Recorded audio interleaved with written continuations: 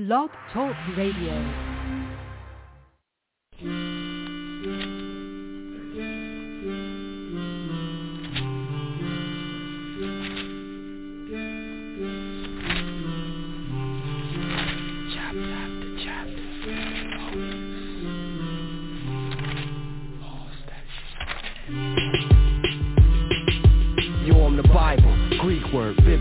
Many books taken through the ages, ageless, timeless, prophets, apostles, epistles, the gospel, the righteous, the hostile, the woeful, the wonderful. On the Sabbath days or on Sundays, it's easy to find me. It's most likely up in your churches where I might be. It's millions over this earth who would tell you that they like me, but realistically, half of them take what I say lightly. Yo, they just push me off the table like they don't need me. Look me in my face like they don't see me. Granny's off the church and she won't leave me. Then she comes home from church, but she won't read me. My name King James Version, born in 1611. I was made to teach brethren how to reach the kingdom of heaven. I might not be saying the same thing as your reverend, who quote what was broke, but it ain't the way they live. You probably catch me at your grandma's house, opening Psalms. I was like your grandpa's spouse, over and on. You catch me in a small jailhouse, over in Guam. I speak about the hotel from nowhere to come. Now travel through my pages, learn about the ancients. Life and death is in me, but some don't wanna hear me. Misuse me to conquer many lands. Many men have been slaves for who I am. The saints' blood on their hands. Governments attempted to get rid of me and still trying. Society refused to listen to me and still dying. I give counsel to disciples out here still grinding. Remind them that the place they wanna be is still I'm a bookshelf missionary. I could school the school books plus Dr. Seuss in the dictionary. What's written is power. I'm sitting in the parlor. I'm the only book closed, but I open at any hour. It's always a nappy head kid with a gold tooth, with his hand on my head saying he swear to tell the whole truth. Yo, dude, they got me on a show called Dusty. Living godly is a must, but don't nobody trust me. I teach about the old trails, mortars the bomb, 7 plagues, 7 seals, soldiers a swarm, rage in the field, soldiers, storms, the comings, the horns, you've been warned. A lot of preachers want me on their team just to make a profit, when all I want to do is give you words of the sacred prophets, so my creators can see believers making progress. I warn them of the dangers in loving material objects. Open me up, pray to the God of all men, the God of Jacob, Isaac, the God of Abraham. May open up his plan why he came as a man. Got 12 and spread his truth to every nation through the land. Yo, we kicked it, you was once sober, but you won't show my name, cause when your friends came, you keep turning my front over. What's this on my back? Use me as a cup coaster, come closer, let me do my job like I'm supposed Yo, to. bro, it's 66 books in me, good and plenty, but up north they rip out pages to puff Cincy. But the saints study intensely, cause there's riches in me, but to the wicked I ain't looking. And you can run around wildin', looking in the sky, or you can read me, choose life or die. Who's right but I, man, a tooth for an eye. The waters broke loose, now the fire's gonna fry. I'm the Bible. I hold the keys to survival. I'm here to strengthen God's saints and the warners' rivals. I'm the Bible. I'm telling you, stop serving these idols. Ain't no other God, the Lord holding that title. I'm the Bible. Original holy scrolls come for lonely souls with the oracles of the moral codes. I'm the Bible. I'm trying to save many men, but any who pretend his kingdom, they won't be getting there. I'm the #1 selling book of all time. I done made billions, but if the people don't understand, I ain't happy. So come get with me, sit with me, and I'ma show you mysteries.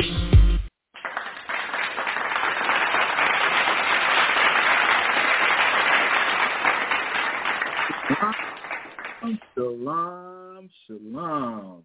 Layla Tawab, which means good evening or good night in the ancient Paleo-Hebrew. I'm your host, your brother, your friend, as always, Tazapah, and welcome to another edition of Bible Talk. I hope everybody is healthy. Hope everybody had a good Shabbat, a good weekend. I normally would come and do the show in the morning, so I know a lot of y'all were anticipating me to go on this morning, but had some things I needed to take care of, so I wasn't able to get to the show this morning, but it's live in effect right now, y'all. So shalom, everybody. I want to send shouts out to affiliated schools, the brothers here in San Antonio, led by the brother Awar. Also, shouts out to Quatazop and the crew down at H-Town holding it down. Stream of, I always mess this up, Stream of Wisdom, yes. Also, shouts out to the brother Kazakia up in VA. And shouts out to Zionala in Rochester. Shouts out to the brothers and sisters out in Albuquerque. Also the brothers and sisters in Atlanta, Canada. And the brothers and sisters out in California. Shouts out to Calcab down in Guatemala. So, y'all, last week wasn't able to get to the show. Some technical difficulties was going on Blog Talk in, so we weren't able to get it in. Then last week, Mashaba stepped in for me and did a beautiful job on Thursday, man, with his class that he's going over, entitled The Birth of Christ, the installment that he dropped, man. I hope y'all are really paying attention to what Mashaba is putting down, man. You would be doing yourself a disservice if you were not tuning in and taking notes to the articles and the information the brother's bringing out, man. And I could tell he did some extensive research to put that class together, man, and to deliver all that information with the edification behind it. So if you haven't been checking them out, man, please check his series out titled Christ's Birth, or I think it's called The Virgin Birth. But dope series, man. Dope series. A lot of great information. The episodes are packed with information. And it's crazy, too, because we were talking and telling me that I didn't have to apologize to him for kind of dipping into his topic, because I apologized because the Trinity that I'm working on Thursdays, man, it just took me in a big circle back to the virgin birth and paganism, man, because all of it's pretty much the same thing, y'all. But anyway, man, shouts out to Mashaba holding it down, and shouts out, y'all, to the 12 tribes scattered worldwide, man. Salute to you, brothers and sisters. Far and near. All right, y'all, I'm going to go ahead and jump into it. I'm going to get Matthew chapter 6 and verse 9. After this manner, therefore pray ye, Our Father, which art in heaven, hallowed be thy name. Thy kingdom come, thy will be done in earth as it is in heaven. Give us this day our daily bread, and forgive us our debts as we forgive our debtors. And lead us not into temptation, but deliver us from evil. For thine is the kingdom, the power, and the glory forever. Amen, man. So this is the prayer we need to be sent up on the daily, brothers and sisters, so we can get the hell on up out of this demonic place. Let's get Psalms chapter 118, verse 24.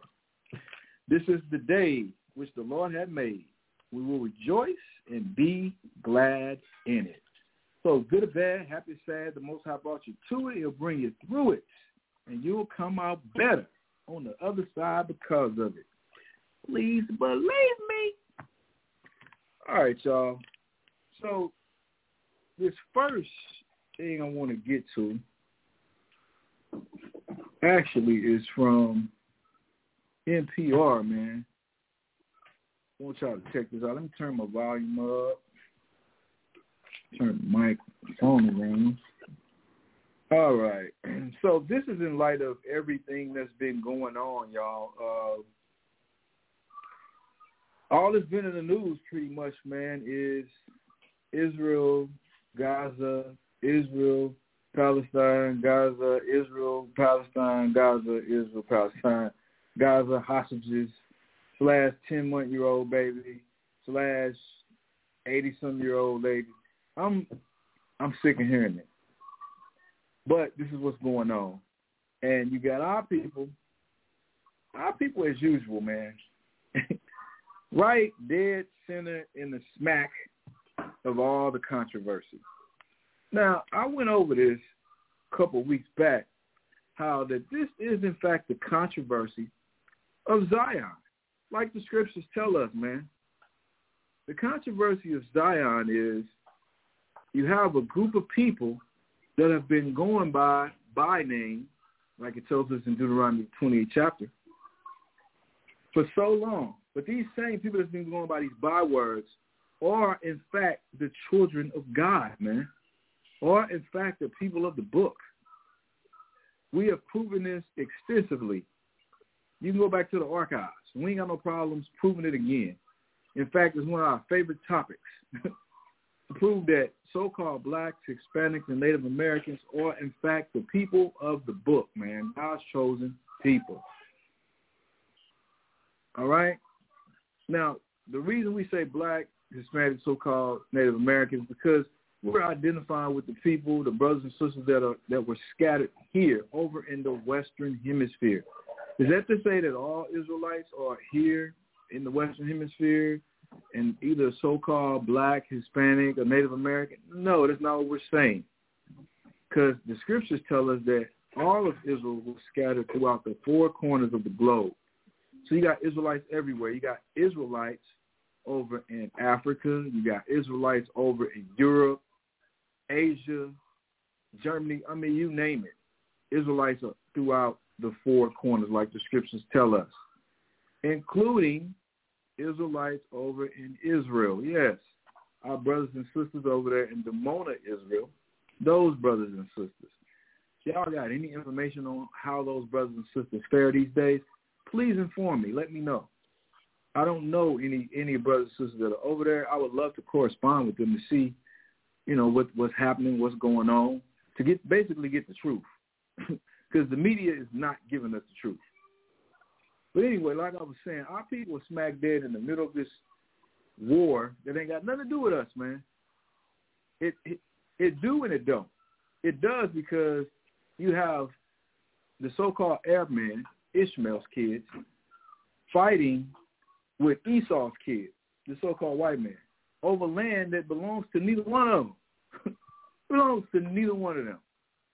The rightful owners of the land is us, the Israelites.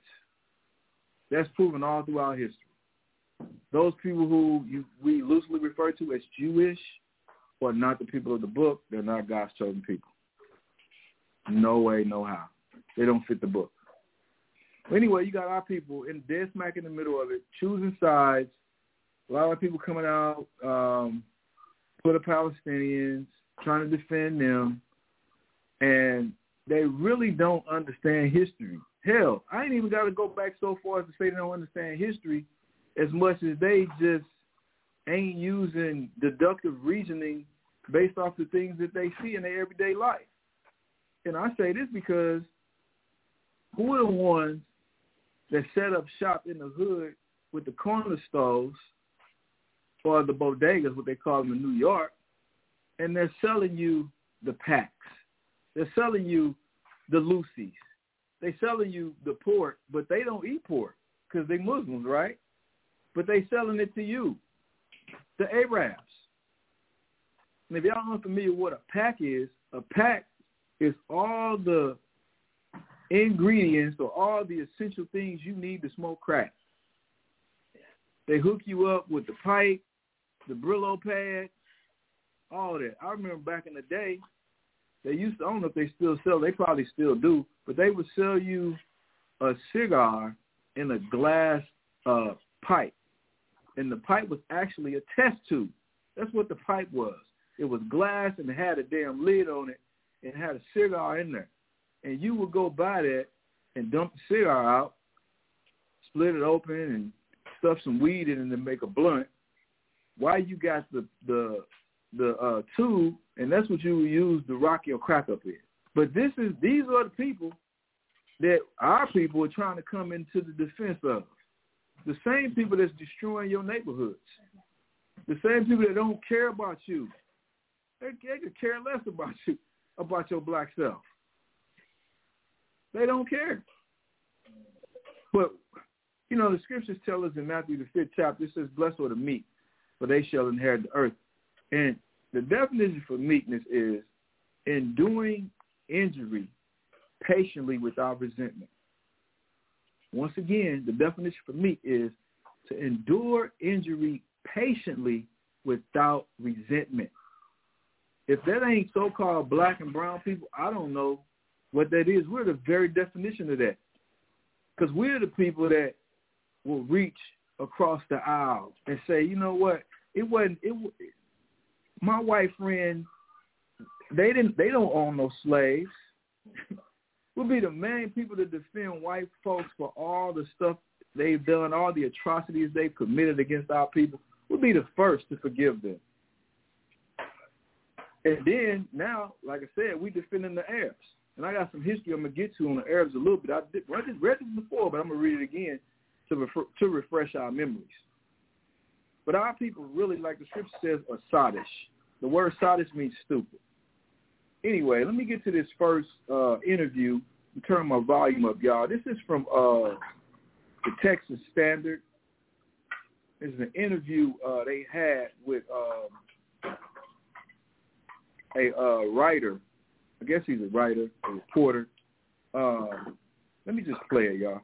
It's titled, How a San Antonio Pastor Wields Political Influence on Behalf of Israel. Here we go. Americans have responded passionately to the war between Israel and Hamas, pressuring politicians and protesting the actions of both sides. Some of the most outspoken supporters of Israel are found in churches like Pastor John Hagee's. Hagee leads Cornerstone Church, a megachurch in San Antonio with more than 10,000 members, and he's a leader in a pro-Israel movement known as Christian Zionism. Right, Christian Zionism. And I'm familiar with Hagee. The damn church, megachurch, they own is right up the street from my crib, man, probably like 5-10 minutes. They also have a school set up. Is it only high school? Or is it middle school and high school? Now, the one good thing I can say about them is that they don't play that sodomite stuff. They don't play that gay stuff in their schools, man. It's a good, safe place for your children to go if you don't want them to be exposed to all this sodomite stuff. But let me go on with the article. Texas Monthly staff writer Josh Alvarez recently wrote about Hagee and how he harnesses political power in support of the Jewish state. Josh, welcome to the Texas Standard. Thanks for having me. Before we get into Hagee specifically and what you observed at the service that you went to in support of Israel, can you tell us about Christian Zionism as a concept? What are its goals and what do its supporters, what are sort of the main tenets of their beliefs? Sure. Christian Zionism has a deep history that actually goes back even to the 1800s, if not even earlier. The general idea is that these are Christians, and it's not all Christians, this particular thread within Christianity that believes that Jews are the chosen people and that the covenant that they made with God in Genesis still holds today, that Jews have a particular claim to their biblical land of Israel as outlined in the Bible. They're correct.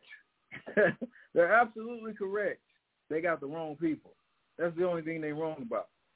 Now, if you're unfamiliar with this Christian Zionism approach, there are a lot of Christians that, and that's going to get into in the interview, they actually support Israel and send funds over to Israel to help them fund their wars and various other things. But these Christians, they'll tell you that we're Gentiles, but those are God's chosen people. Anyway, going on with the interview. In the Old Testament. So, within Christian Zionism, there's different kinds of threads of interpretation but the general gist of it is that the resettlement of the ancient kingdom of Israel is an essential component to create the conditions for the return of Jesus, for his return, and then for the beginning of the end times. So, in that regard, Christian Zionism, Zionism broadly agree on that. To the extent to what happens with the end times is where things vary. As I wrote in my piece, the most extreme Christian Zionists believe that once Jews reclaim this land of theirs, that Jesus will return, and then right-thinking Christians and therefore Jews who repent and then convert to Christianity will be raptured to heaven and leave everybody else to suffer the wrath of Armageddon. This is what the Christians believe. I don't know if y'all heard that, but they believe that once the Jewish people are in their land, then that's when Christ is coming back. Two things wrong with that statement. The first thing is this. Those Jewish people don't even believe in Christ. That's the first thing. The second thing is they've been in the land since before 1948. Actually, they've been in the land since about 1917. But why Christ ain't came back yet? I ain't seen him. And we know that the scriptures tell us that a lot of stuff has to transpire Christ even gets back. And then it tells us that when Christ comes back, hell, in Jeremiah, I think it calls Christ it says the destroyer of the Gentiles, the word Gentile meaning nation, is on his way. So I haven't seen Christ come out of the sky, and I haven't seen Gentiles being killed by Christ. So that's problematic to say that once the Jews are in their land, because according to y'all, they're already in their land, that Christ is coming back. So that's very problematic. Anyway, let me play the rest of the interview. Pastor Haggie's interpretation is less extreme in that he holds that Jews are chosen and that's permanent. That in other words, there's always going to be a place in the kingdom of heaven for Jews. That there's no conversion required. Got it. To what extent has Pastor Haggie been the leader of this movement, or a leader? He started this. It's called the Night to Honor Israel. And this was the event that I attended. He started it 43 years ago. It started off small, but this sort of this theological interpretation that Haggie, was offering picked up a great bit of steam within a few decades, and really the popularity of this event, this Night to Honor Israel, which is not really a church service. It's almost a kind of an affirmation of a Christian evangelical affirmation of supporting Israel with this theology in mind. That to support Israel is to be performing a holy duty.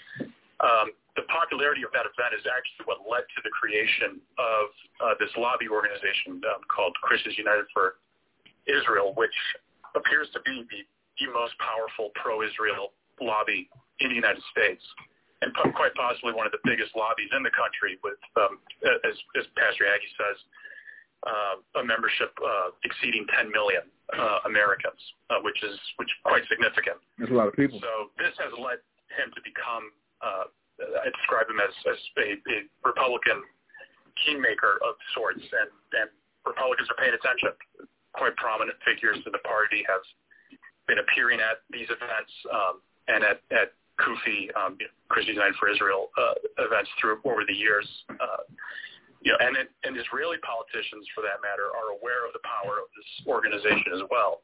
Benjamin Netanyahu himself gave a taped address to the 2019 Kufi summit held in Washington, D.C. And in this year's Night to Honor Israel event, you had two Israeli diplomats, including the permanent representative to the United Nations, Gilad Erdan. I hope y'all seeing how much power and influence these people have. That's my purpose for playing this, and to clarify some things. I'm going to play the rest of it, y'all. It's probably about 3 minutes left for this. If you don't mind, can you describe what the Night to Honor Israel was like, the one that you attended recently?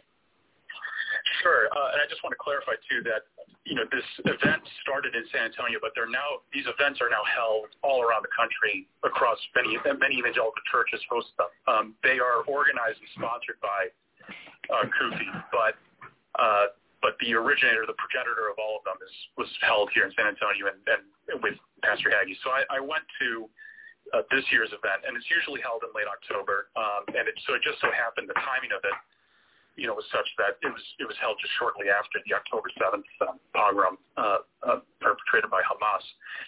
So typically these events, again, are just pretty straightforward reaffirmations of this evangelical movement's commitment to Israel.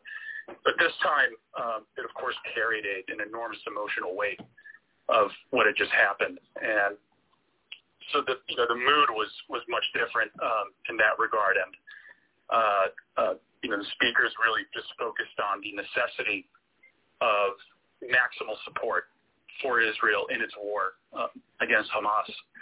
And this is where the political goals and the theological goals of Christian Zionists, enter into a fraught place, because this is obviously a complicated issue, which not only involves a war against a militant group, but because of Gaza and the way that it's so tightly populated, 2 million people in a very small space. There's obvious concerns around Palestinian civilians and their fate.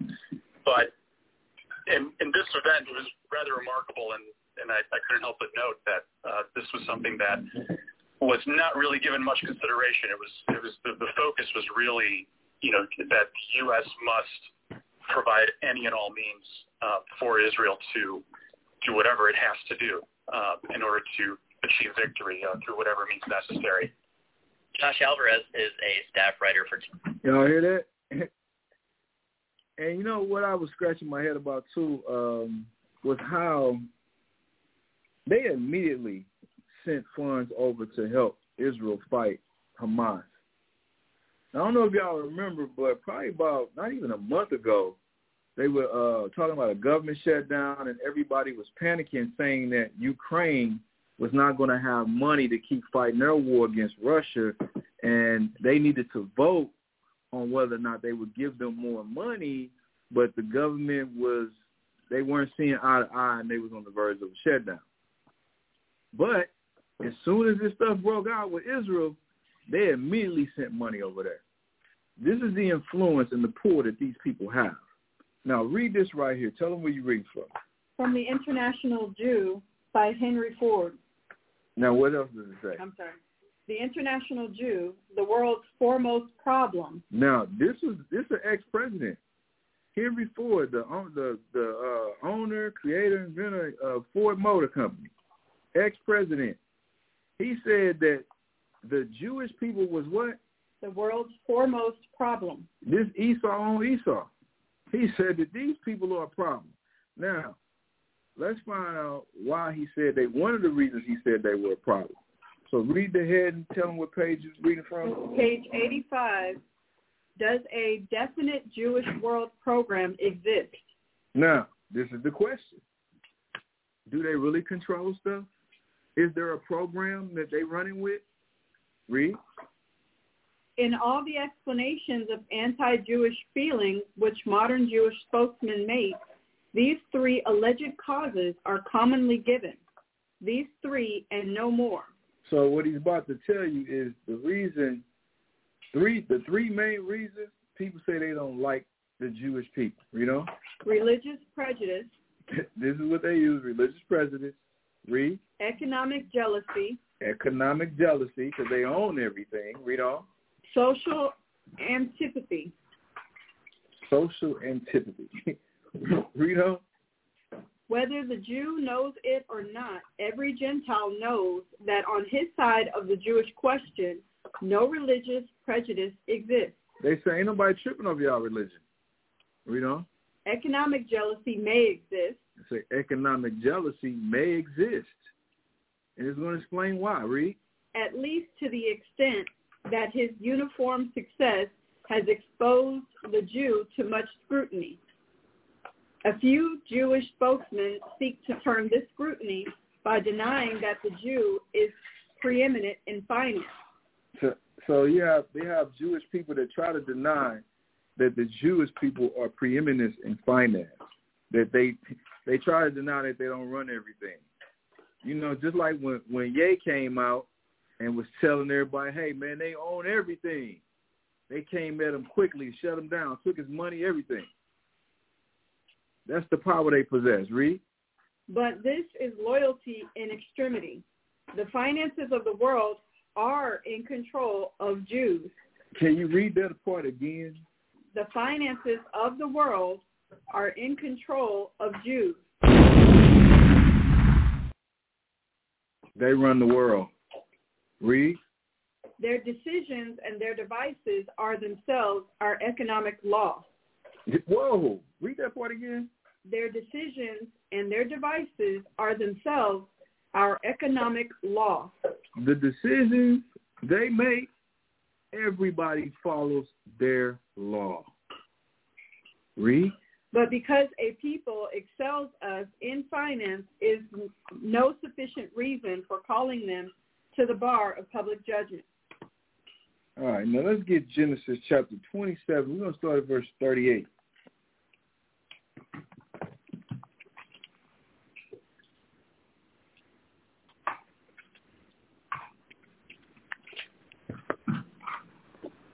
And Esau said,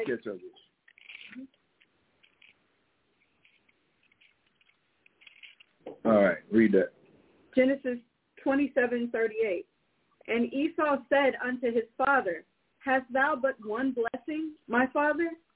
Bless me, even me also. Now, if you're unfamiliar with the story, this is a story about Jacob and Esau and their father Isaac. This was right before Isaac died. He was giving out blessings to his sons. Now, customarily, the oldest son was supposed to get the bigger blessing. Esau, the so-called white man, actually sold his birthright to his brother, Jacob, for some food. So he was not even entitled to his birthright because he had sold it. Well, the mom knew the situation, plus she had got a premonition from the Most High about the two boys, and she dressed Jacob up like Esau. So Jacob got Esau's blessing.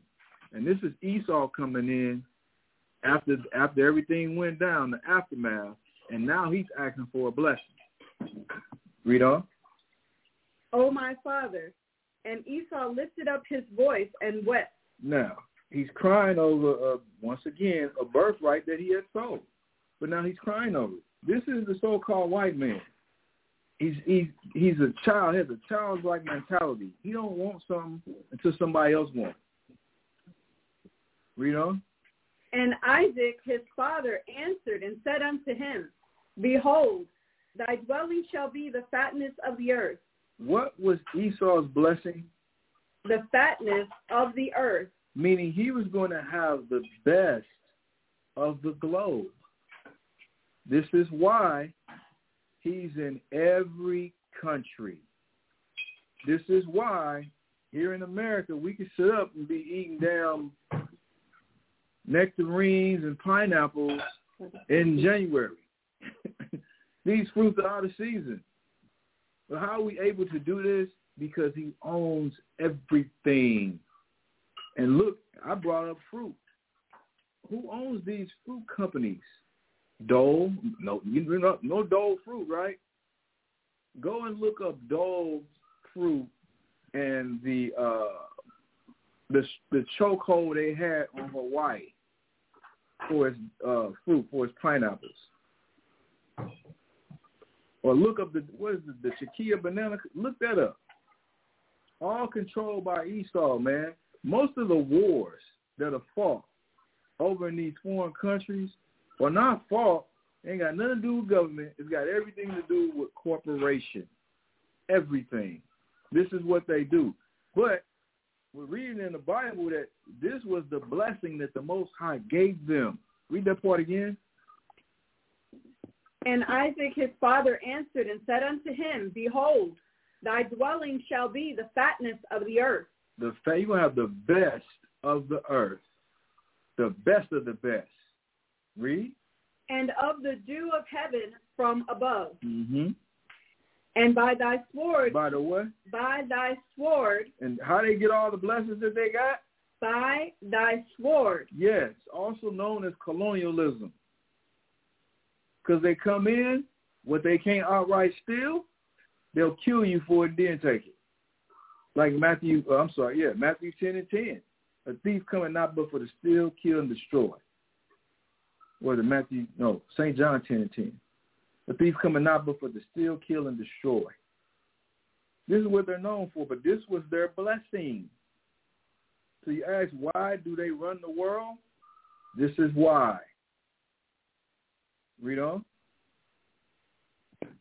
And by thy sword shalt thou live, and shalt serve thy brother. They live by the sword. This is how they got all their resources, by their weaponry, by their army.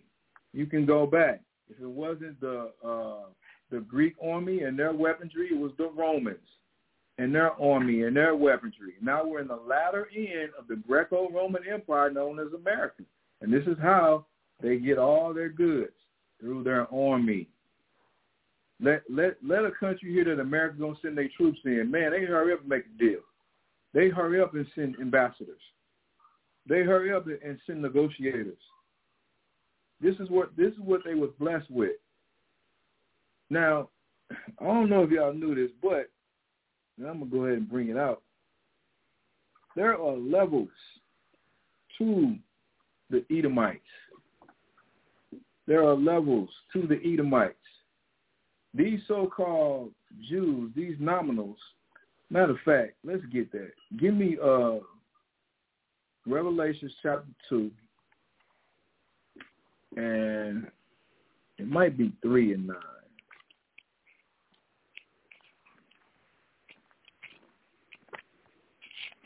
Let me check real quick. This is not a breakdown on Esau either, y'all.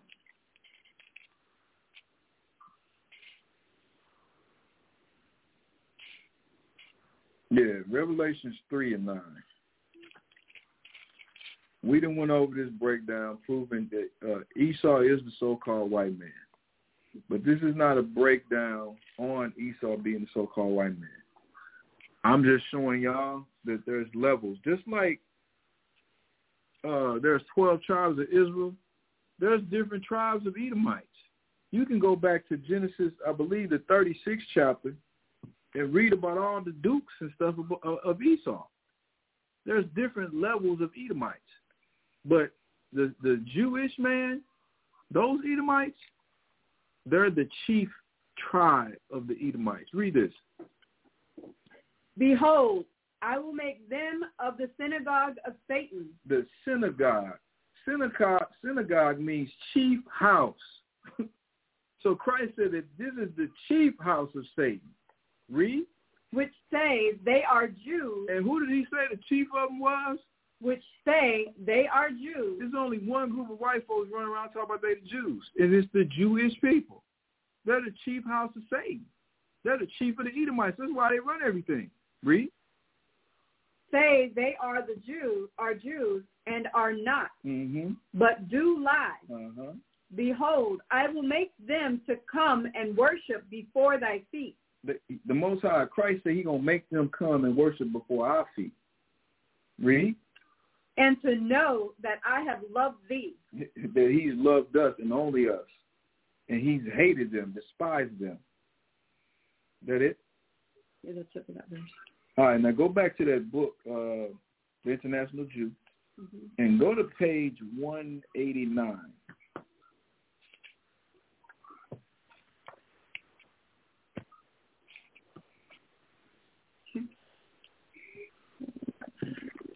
It should be highlighted. It's not highlighted?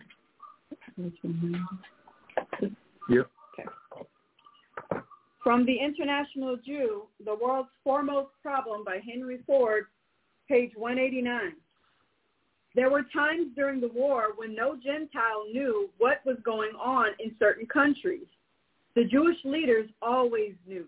Now, this is talking about World War I. I'm not going to read all of this, but this in this chapter, it talks about how Nicholas Rothschild knew the outcome of World War I before it even happened. He already knew the outcome, but he told nobody about it. And he immediately went to the stock markets, and he sold all his stock.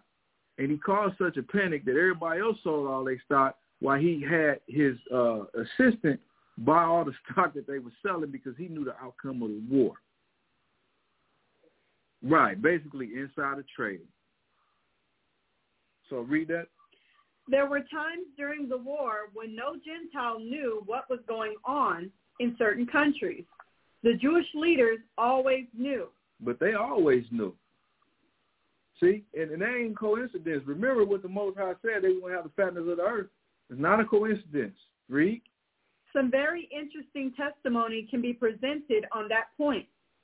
Aside from its own interest, this Rothschild narrative fully illustrates the statement that while the Jews were very early news gatherers, they were not publicists. They used the news for their own benefit. They did what?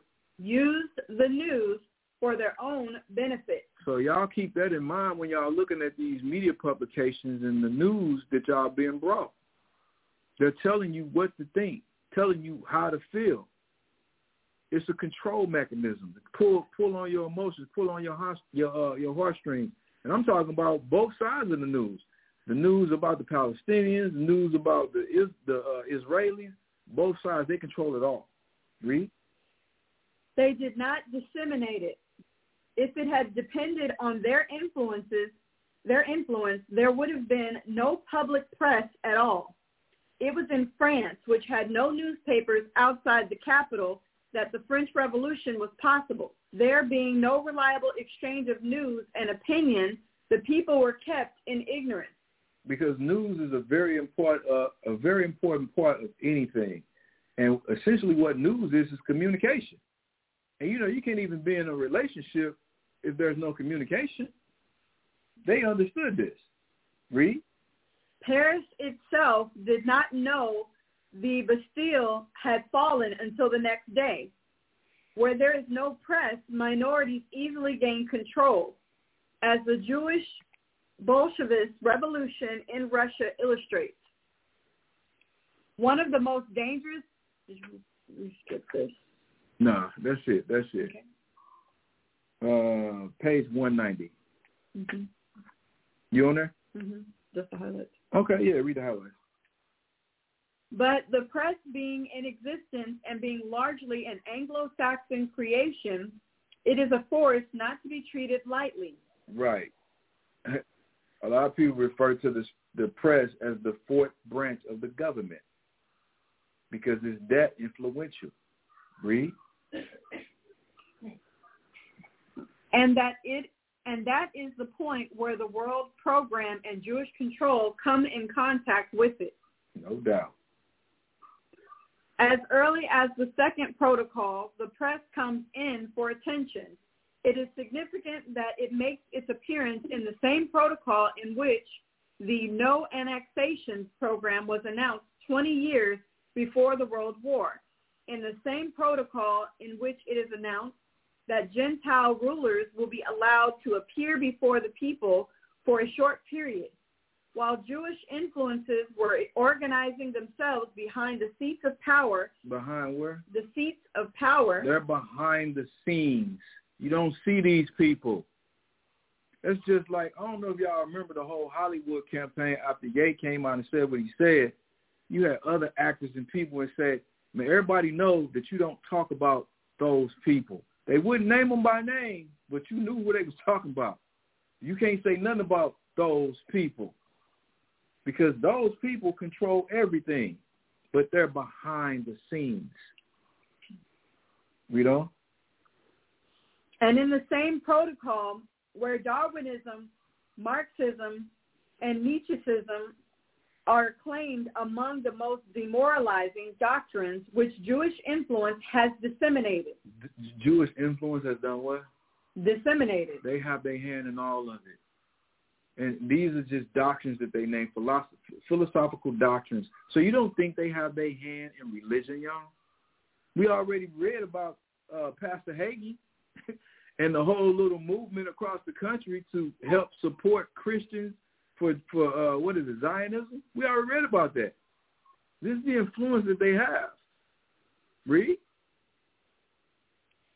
These are very curious, but not stranger than the actuality that has come to pass. Says the second protocol, there is one great force in the hands of modern government, which creates thought, movements among people, that is, the press. The what? The press. The press. That it? The presumed role of the press is to indicate supposedly indispensable needs, to register popular complaints, and to create discontent. The triumph of, quote-unquote, free speech. Now, hold on, y'all. It said one of the roles of the press was to create a need for something. For example, do y'all remember during the pandemic when they was running out of damn toilet paper and all that stuff? What did it do? It drove people to go buy damn toilet paper. They ain't going to have none. We got to get up there. You know, it's crazy. I had talked to somebody who worked at H-E-B, and they said, man, we had plenty of toilet paper. We weren't going to run out. The problem was we didn't have enough people at work to stock the shelves. That was never a damn toilet paper shortage.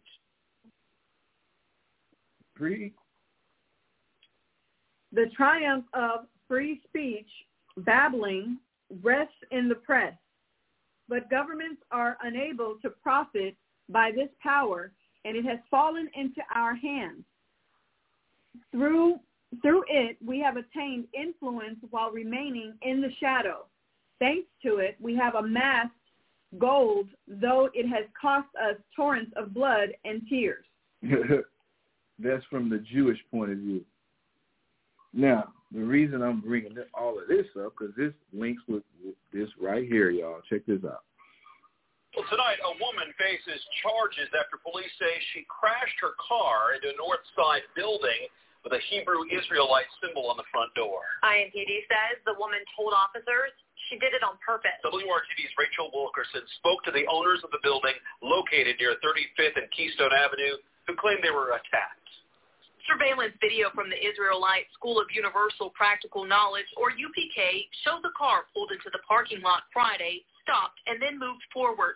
It stops recording as the owner says the woman reversed and crashed into the building. Indianapolis Metropolitan Police says the woman told officers she purposely did this because of a Hebrew Israelite symbol on the door and referenced her, quote, people back in Palestine. So that's a common misconception that we are affiliated with them in any type of way, that our holy signet, that our holy shield, the shield of King David that represents Christ our King, is associated with the Israeli or the Jewish population, which we have no affiliation with. Kaposh says 4 children and a father were inside at the time of the crash. No one was injured, and the woman was charged with criminal recklessness. The FBI and Metro Police are investigating. They're going to be looking for any federal nexus in terms of the crimes that were committed. They'll be working closely with local police to determine what's the appropriate level of prosecution. Brad Swim is the regional security advisor for the Jewish Federation of Greater Indianapolis. He says these type of attacks are on the rise nationwide. There's obviously a lot of concern even before this weekend. There was heightened, we've seen increased incidents of anti-Semitism across the country. It's catching a lot of people off guard. My organization, the Secure Community Network, has seen a 200% increase in anti-Semitic incidents in October of this year compared to the same month last year. The Israelite School of UPK says it's been targeted 3 times since October. Since the war started in the Middle East since October 7th, and one of them has been defacing our signs and insignias, and now it is becoming more rampant. That's why we wanted to reach out to the Palestinian community and let them know to not point any hostilities to this direction. So for this particular person, that symbol was a bullseye. And that bullseye, although inaccurate, is a warning sign to all of us. Rachel Wilkerson, WRTV. The organization. All right, y'all.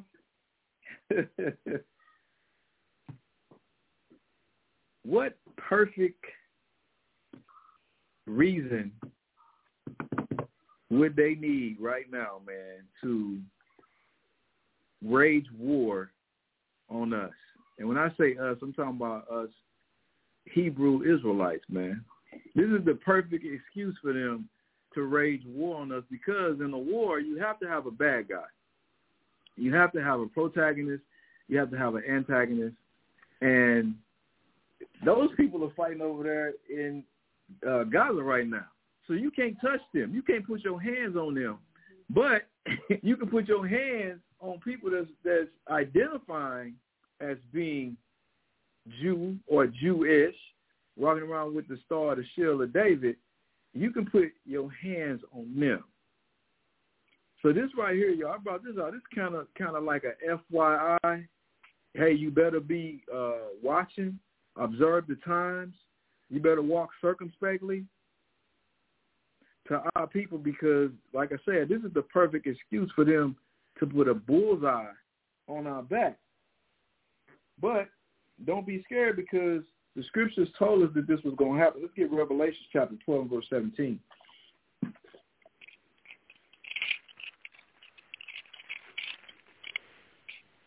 Revelation 12 and 17.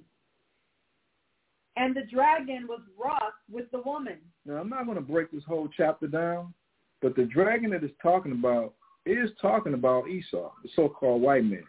Because the dragons is what color? When you think of the dragon, what color you think of dragon? Right. You automatically think of red.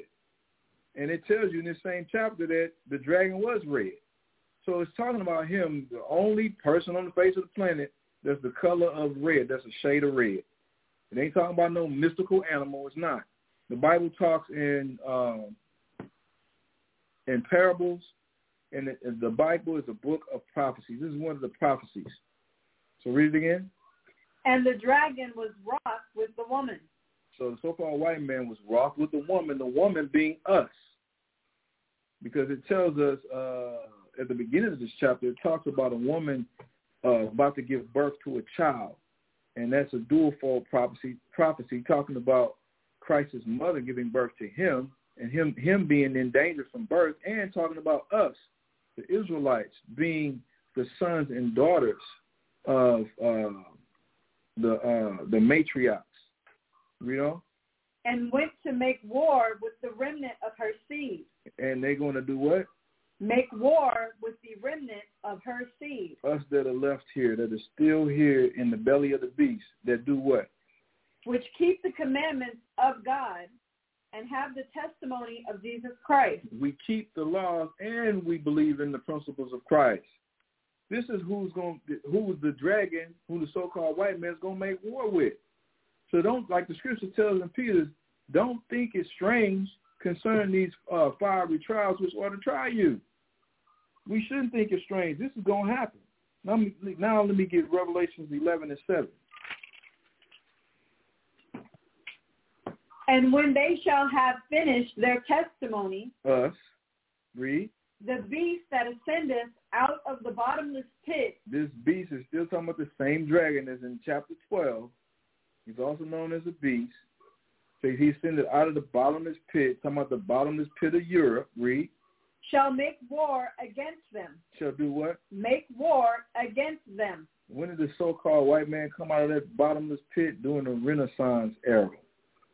This is when the word Renaissance means rebirth. And when he came out, it was hell to pay.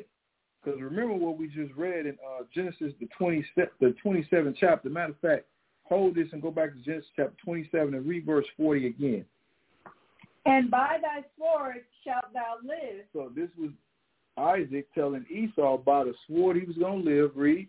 And shalt serve thy brother. And he's going to do what to his brother? Serve thy brother. Who was his brother? Jacob. The Israelites. It says we were going to get served by our older brother, but we were going to get served by that sword. Like I said, this goes hand in hand, Revelation chapter 11 and verse 7. Read that again. 11 and verse 7. And when they shall have finished their testimony, us, the beast that ascendeth out of the bottomless pit. That's Esau coming up out of Europe during the Renaissance era, the age of exploration. Because how did he conquer and colonize all those places that he went to? By the sword. This is when he raised up and they became superpowers. This is when they got immense wealth, when they colonialized all the places in Central and South America and all over the globe and was getting all those natural resources. Y'all remember, what was it, about 6 months, it might have been a year. When did the Queen die, the Queen of England? probably about a year.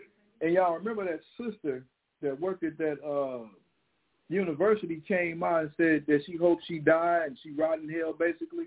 Oh, yeah. And she was from Africa, and she was talking about the colonization that happened, that took place in Africa. And that's just on one continent. You can hear the same story from people that live in India. You hear the same exact story from them. You hear the same exact story from people in China. They colonized them too. The same exact story from people in Central and South America that speak Spanish. And then the people that's in the islands, the people in the islands that speak English, and I'm talking about the islands of Barbados, Jamaica, the Caymans, because they speak English over there, Belize, because all those places were colonized by who? The English. But they ain't just talking about the English here, the bottomless pit. It's talking about Europe as a whole. They had no natural resources. That's why they had to explore and colonize places. So it's talking about the Spanish, the French, the Portuguese, the Dutch, the Italians, all of them collectively. It says when they come out of the bottom, ascend out of the bottomless pit, read, shall make war against them, and shall overcome them and kill them. And this is what they did. And I know I brought this book out dozens of times, but it's called Open Veins of Latin America, man. Read the book. The brother's very detailed with all the atrocities committed against the people of Central and South America and people here in North America as well. But the Most High told us that these were things were going to happen. Let's get Matthew chapter 10, verse 22. And this is still going on, y'all. The war against us has been going on, like the scripture says, since they crawled out of that pit, actually before. Because remember, Jacob and Esau was fighting in the womb. But the war continues. The major war, the primary war, is the war between them and us. All these other wars are proxy wars. Read that. Matthew 10 and 22. And ye shall be hated of all men for my name's sake. Christ told us this. We're going to be hated. All nations going to hate us for Christ's name's sake. This is why you show somebody the color of Christ, show him he a brother, he a black man, and they say, what? Are y'all are racist. Y'all teach hate speech. Y'all anti this. Y'all anti that. But this is the truth of the book. Christ was a black man. That's proven historically and biblically. Read. But he that endureth to the end shall be saved. We got to endure to the end, sisters and brothers and sisters. The end is not yet. Remember, Matthew chapter 24, let's go there. Matthew 24 and verse 9. Christ told us that all these things must come to pass, but this is not the end. And he named some horrific stuff in the whole chapter. You like, damn, this is the end. He say, nope, this is the beginning. Read verse 8. Matthew chapter 24, verse 8. Then shall they deliver you up. Verse 8. Excuse me. All these are the beginning of sorrows. Now, that's from verse 1 all the way down to verse 8, and he named a whole bunch of stuff. From verse 1 to verse 7 that was going to transpire and happen. But he said these are the beginning of sorrows. This is just the beginning, y'all. Read. Then shall they deliver you up to be afflicted. Then we're going to start getting shipped off to be afflicted. Read. And shall kill you. Mm-hmm. And ye shall be hated of all nations for my name's sake. It's coming. Prepare yourself. Girt yourself. Get ready, y'all. It's on the way. All right. Let's get this book. This is the last thing I'm going to get before I jump into the class. Let's get Tropical Africa, page 80. Quickly, please. Because I did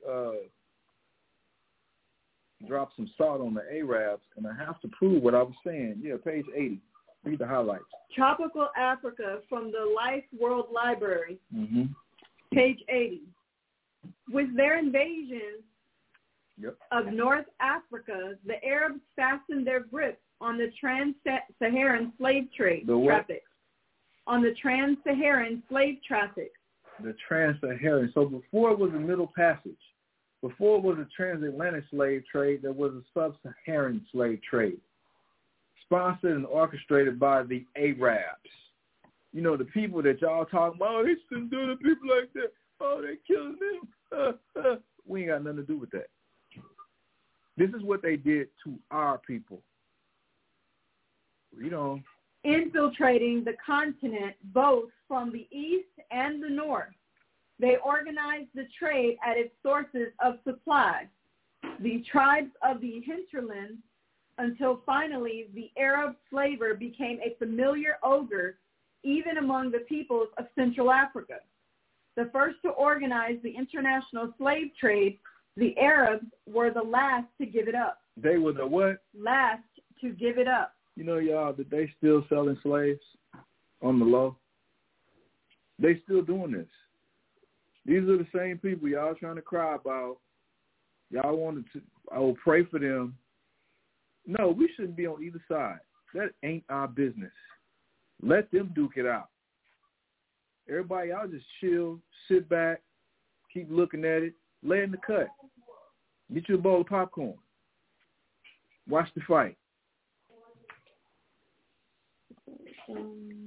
And in Saudi Arabia to this day, although now discreetly and in masqueraded form, slaveholding and slave trading still exist. On the low.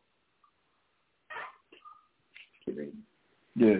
Nevertheless, it was not pagan Africans nor Muslim Arabs who made the slave trade the monumental enterprise it became, but Christian Europeans.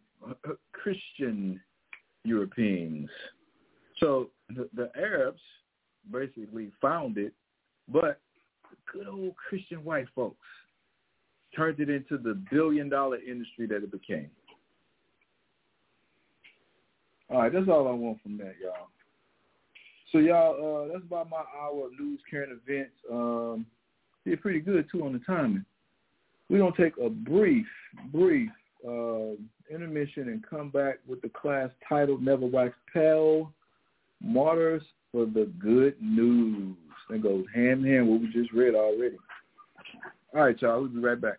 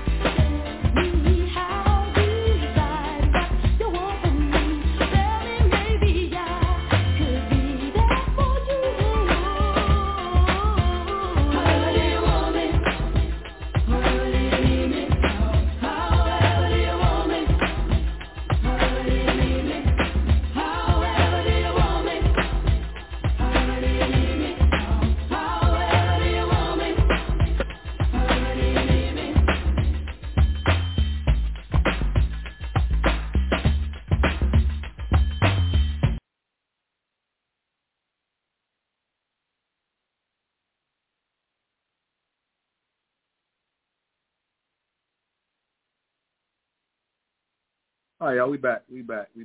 Sorry about that. All right, so we're back with the class titled Martyrs for the Good News. And last segment that I did, I was going over how the apostles were teaching the dispersed of Israel, also known as the Gentiles, and a lot of history that was transpiring during those times. And we're going to continue here. We're going to get into the disciples and how they were martyred. All right, so let's get Acts chapter 8, and we're going to start at verse 1. And Saul was consenting unto his death. And at that time there was a great persecution against the church, which was at Jerusalem. And they were all scattered abroad throughout the regions of Judea and Samaria, except the apostles. Now, it says that Saul was consenting unto his death. He was consenting unto Stephen's death. Read on. And devout men carried Stephen to his burial and made a great lamentation over him. As for Saul, he made havoc of the church, entering into every house and hailing men and women, committed them to prison. So this was Saul locking people up, man. Saul, who also known as Paul, was putting people in the clank, believers of Christ in the clank. Now, let's get Caesar and Christ, page 579. We're going to get a little backstory on Saul, who was also called Paul. So from Caesar and Christ by Will Durant, page 579. Paul, the persecutor. The founder of Christian theology was born at Tarsus in Cilicia about the 10th year of our era. His father was a Pharisee and brought up the youth in the fervent principles of that sect. Now, they try to say that Paul started Christianity or Saul started Christianity. That is not true. Because we know that Paul was not one of the original 12 disciples that traveled with Yahushua. And Christianity itself is not a religion at all. It just means to be a follower of Christ. But my point is that there were already men following Christ before Paul hopped up on the scene. So how could he be the founding father of Christianity? Anyway, read on. The apostle of the Gentiles never ceased to consider himself a Pharisee, even after he had rejected the Judaic law. Now, it's quite a few interesting things here. Where did it say that Paul was from? Born at Tarsus in Cilicia. So Paul was living in Tarsus in Cilicia, and that would be modern-day Turkey. So Paul was not born in Jerusalem. Paul was an Israelite. He was part of the diaspora, y'all. And that's what I want to get to. He's part of the diaspora, and then he was called the apostle to the Gentiles. Why was he the apostle to the Gentiles? Because he himself was of the Gentiles.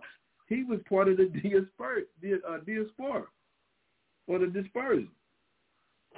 So read on. The father was also a Roman citizen. His daddy was a what? Roman citizen. These are Israelites, but they were Roman citizens. Read. And transmitted the precious franchise to his son. Probably the name Paul was the Greek equivalent of the Hebrew Saul. So that both Go ahead. So that both names belong to the apostle from infancy. Both names, they was what? They belong him to from what? From infancy. I'm sorry. Go back up, man. I skipped the part. Go back up to where it says Judaic or Judaik. Did you read that part yet? Yes. Read that part again. His father was a Pharisee and brought up the youth in the fervent principles of that sect. The apostle of the Gentiles never ceased to consider himself a Pharisee, even after he had rejected the Judaic law. Now, They said that Paul rejected the Judaic law. That's a damn lie. Let's go to Romans chapter 3 and read verse 31. I have to straighten this out. You know, a lot of these books you get, man, great information, but then they be throwing their own little opinions in. So I just want to prove this fact wrong. But this book is a reliable source of some information, not all. Read. Romans 3 and 31. Do we then make void the law through faith? Now, who is this speaking? This is Paul. The one that book said he gave the law up. He stopped practicing the law. But Paul said what? Do we then make void the law through faith? Read. God forbid. Read. Yea, we establish the law. No, but Paul gave the law up. He said, what did he say? Yea, we establish the law. Paul said, man, we established the law. So you didn't give nothing up. I hope everybody see this. Now let's go back.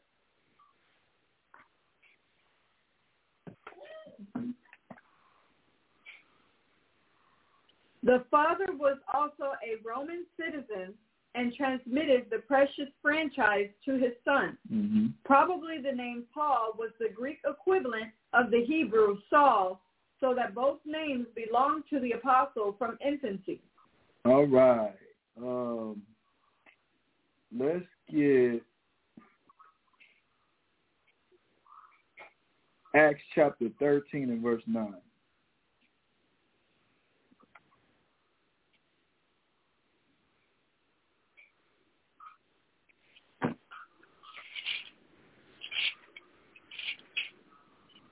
Then Saul, who also is called Paul. Let's read it again. Then Saul, who also is called Paul. So Paul had two names, and we read in that book, Paul was the equivalent of Saul, or Paul was the Greek equivalent to the Hebrew Saul. And we find here in Acts chapter 13 that Paul or Saul was also called what? Then Saul, who also is called Paul, filled with the Holy Ghost, set his eyes on him. So Paul or Saul had both names. Now, contrary to popular belief, the Christian doctrine, they say that Christ changed Paul's name, or his name was changed. You don't read that in the scriptures. That never happened. His name was never changed. Read this. From clearcreekresources.org. It's a myth. Paul wasn't Saul's Christian name. What did they say? Paul wasn't Saul's Christian name. That's a myth. Read. Dated September 15th, 2020. In article, Bible by Yancey Arrington. Let's make this short and sweet. God didn't change the apostle's name from Saul to Paul when the man from Tarsus became a Christian. That's a myth far too many Christians believe, and more unfortunately, far too many pastors have taught Christians to believe. The truth is, Saul and Paul were both the apostles' names well before his conversion to Christianity on the Damascus Road. We got two sources saying that he had both names, y'all. And that's not uncommon because, remember, Peter was also called Cephas. Christ called him Peter, did other times he called him Cephas. So, and then all the rest of the disciples and the apostles, they had two names too. Does it sound familiar, y'all? Just like we got our Jake name, we call our Jake name, then we got our Israelite name. Ain't nothing new under the sun, y'all. Nothing new under the sun. And then this will make sense because remember, during the Greek captivity under Alexander, and then that whole dynasty, the Seleucid dynasty, during the Antiochus times, that a lot of Israelites willingly converted to the Greek custom. Remember the Hasmonean dynasty? when they started taking on Greek names as opposed to Israelite names. Remember that? So this was still going on all the way up during the time of Paul. Rita? Like Jews living in the Roman Empire, Paul had two names. His Hebrew name was Saul. His Roman name, a Latinized version of Saul, Paul. Paul likely deferred to his Roman name, for example, in his letters, because he primarily ministered to the Roman world, which included both Gentiles and Hellenistic Jews. Now, let me stop you there. When it says the Roman world, Gentiles, and Hellenistic Jews, it's talking about Israelites that grew up in these Roman places as Gentiles. Read on. He was just being a good missionary. If a Jewish name might be a potential hang-up for some of his audience, then he would merely refer to himself by his other name. And this makes sense because Paul said, I became all things to all men so I might help save some of them. So he was a very clever brother. Read. It was as simple as that. In his commentary on Acts 13 concerning the Saul-Paul element, Dr. John B. Polhill, professor of New Testament at Southern Seminary, writes, in verse 9, Luke identified Saul by his Roman name, so-called Paul. From this point on in Acts, the name Paul appears, whereas before it had been Saul. The only exceptions hereafter are Paul's recounting his conversion experience when he repeated the call of Jesus to him, Saul, Saul, why do you persecute me?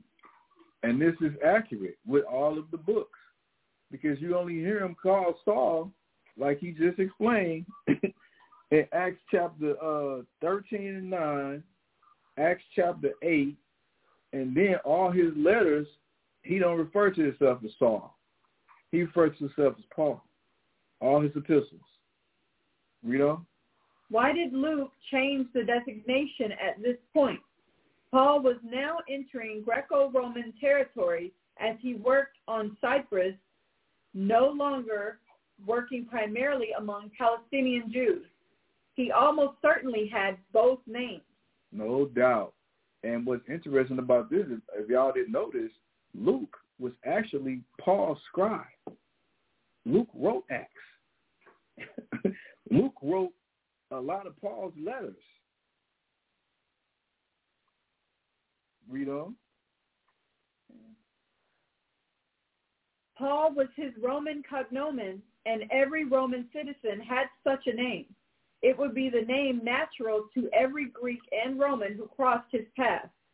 Paul also had a Hebrew name called a signum, an additional name used within his own community. It was Saul, the same name as the ancient Jewish king, who was also a Benjamite. This signum, Saul, was surely that used of him in Jewish circles. So he was named after King Saul, the Benjamite. And coincidentally, Paul himself was a Benjamite. Mm-hmm. Now let's go back to Caesar and Christ, page 579. And I want you to read to Gamaliel. Okay. He did not receive a classical education, for no Pharisee would have permitted such outright Hellenism in his son. So, meaning Paul didn't learn from the Greeks. He didn't receive a Hellenized education. He learned from his father. So he learned the Hebrew way, the Hebrew Israelite way. That was his education. Read. And no man with Greek training would have written the bad Greek of the epistles. They say if Paul was classically trained, as they call it, Greek trained and brought up in Greek schools, he would have had better Greek writing. And this is what they say about the New Testament. They say it was wrote in very bad Greek. The Greek that we were using and speaking during that time is called Koine Greek. So this is what they're referring to. Read on. Nevertheless, he learned to speak the language with sufficient fluency to address an Athenian audience, and he occasionally referred to famous passages in Greek literature. We may believe that some Stoic theology and ethics passed from the university environment of Tarsus into the Christianity of Paul. Anyway, read. So he uses the Stoic term pneuma, breath, for what his English translators call spirit. Like most Greek cities, Tarsus had followers of the Orphic or other mystery religions who believed that the God they worshipped had died for them, had risen from the grave, and would, if appealed to by lively faith and proper ritual, save them from Hades and share with them his gift of eternal and blessed life. Now, I already went over this, how paganism was basically the world religion, man. So the whole world had a story about a man dying for his people, about a so-called virgin giving birth to a savior. The whole world had this story. This was nothing unique. But the story that they had was based off of Semiramis and Nimrod, which is all mythology. Read. The mystery religions prepared the Greeks for Paul, and Paul for the Greeks. And what they're saying is because the whole world had this concept of a savior being born for their people, then it was more easily digested when Paul went out on his missionary journey, and he was teaching Israelites that Christ was that savior, that he resurrected from the dead. It wasn't hard for them to believe that, because a lot of our people was pagan anyway. But he had to show them through the scriptures that Christ was the Messiah. He was the Savior of the Israelites, not the whole world. Read on. After the youth had learned the trade of tent making and had received instruction in the local synagogue, his father sent him to Jerusalem, where Paul tells us he was educated at the feet of Gamaliel. Right. So Paul, his trade was tent making. Let's go to Acts chapter 22. We're going to start at verse 3.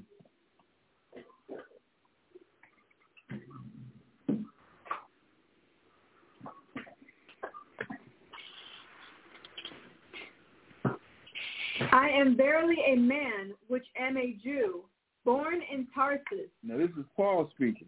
He said, I'm a man, I'm a Jew. I was born in Tarsus, read. A city in Cilicia, yet brought up in this city at the feet of Gamaliel. Right, like the book just said. Is that it? And taught according to the perfect manner of the law of the fathers, and was zealous toward God, as ye all are this day. And back in the day, you had to go to the synagogue and get the Bible. It ain't like now everybody got a Bible in their own home. You know, you had certain Israelites that they would have a couple of scrolls in their houses and it was in their possession. But if you wanted to get the book in its entirety, you had to go to the synagogue. And that's where you got it. That's where you got taught. So Paul said he was brought up at Gamaliel's feet, and he was schooled thoroughly in the law. So that means he spent a lot of time in the temple. Like the book said, when he reached a certain age, his daddy sent him to Jerusalem to be under the tutelage of Gamaliel. Read on. I'm sorry. Let's go to Acts 5 and verse 34.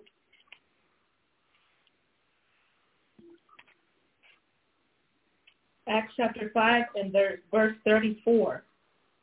Then stood there up one in the council, a Pharisee named Gamaliel, a doctor of the law, had a reputation among all the people, and commanded to put the apostles forth a little space.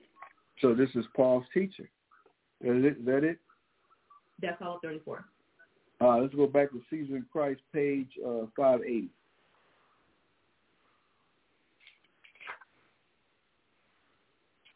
Do you want me to finish the sentence? Because it's mid-sentence. Where you at? Will we stop there? Yeah, finish it. Okay. After the youth had learned the trade of tent making and had received instruction in the local synagogue, his father sent him to Jerusalem, where Paul tells us he was educated at the feet of Gamaliel according to the strict manner of the law. Mm-hmm. Gamaliel was reputedly the grandson of Hillel.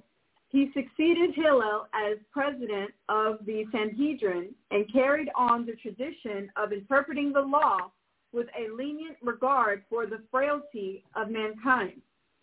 Stricter Pharisees were shocked to find him gazing appreciatively even upon pagan women.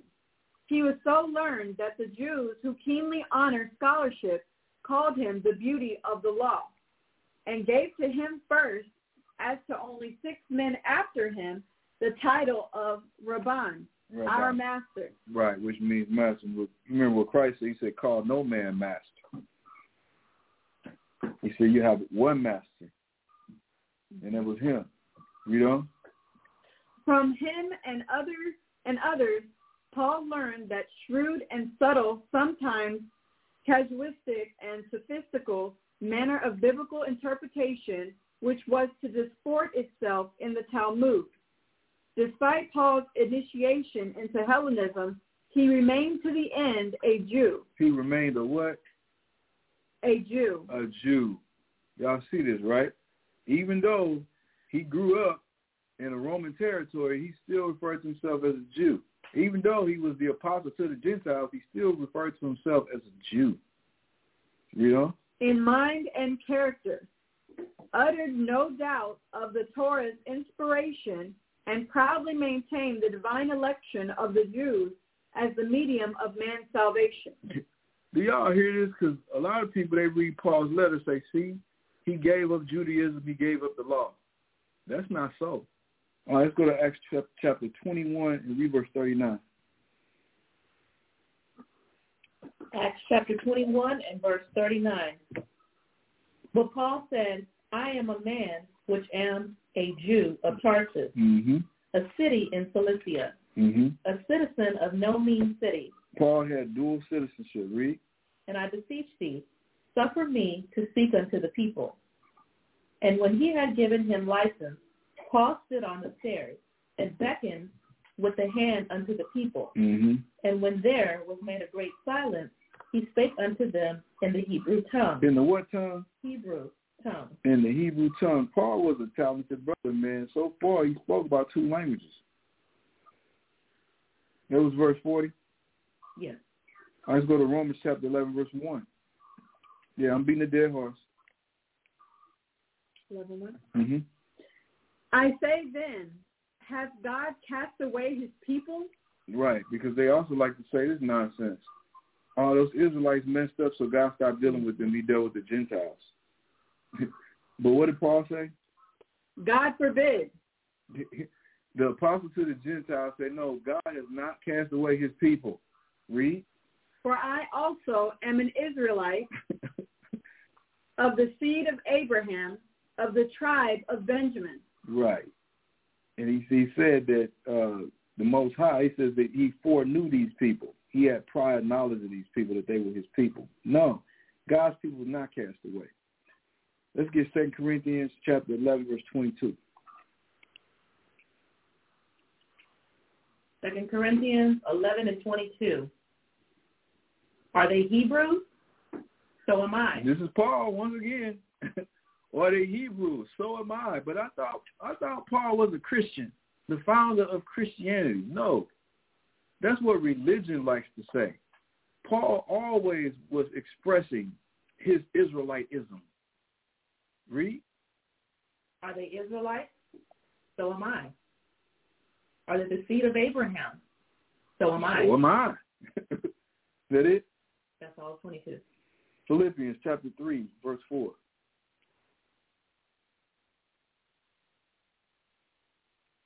This is what the whole book is about, y'all. It's about the story of the Israelites. Yeah, other nations are involved because they had to do with our story, but that don't mean they getting salvation, man. Don't mean that.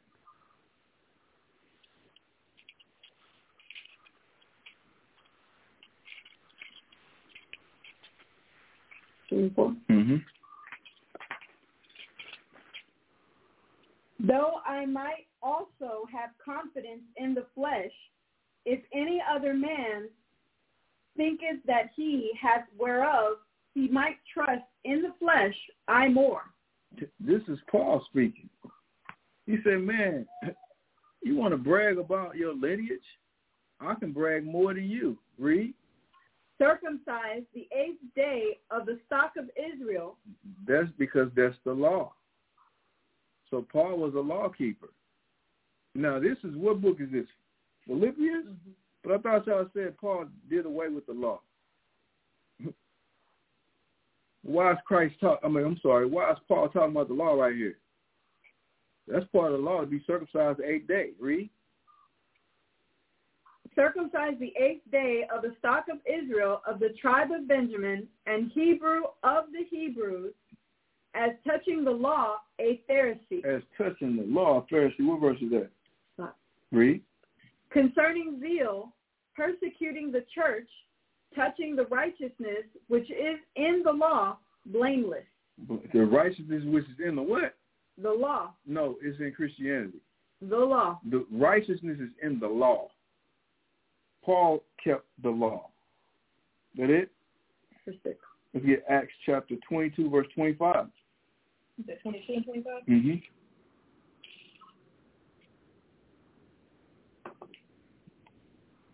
And as they bound him with thongs, Paul said unto the centurion that stood by, is it lawful for you to scourge a man that is a Roman and uncondemned?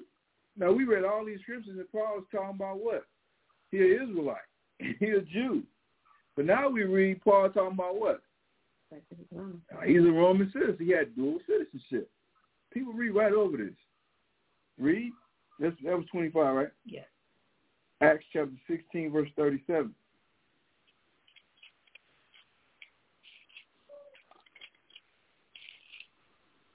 But Paul said unto them, they have beaten us openly, uncondemned, being Romans. Being what? Romans. Here he is, pulling the Roman card. Is that it? And have cast us into prison. And now do they thrust us out privily? Nay, verily, but let them come themselves and fetch us out. Romans 11 and 13. For I speak to you Gentiles, inasmuch as I am the apostle of the Gentiles. So he said, I will speak to you Gentiles as much as I am what? The apostle of the Gentiles. Of the Gentiles. I grew up in Gentile Providence just like y'all. I magnify mine office. 1 Timothy 2 and 7.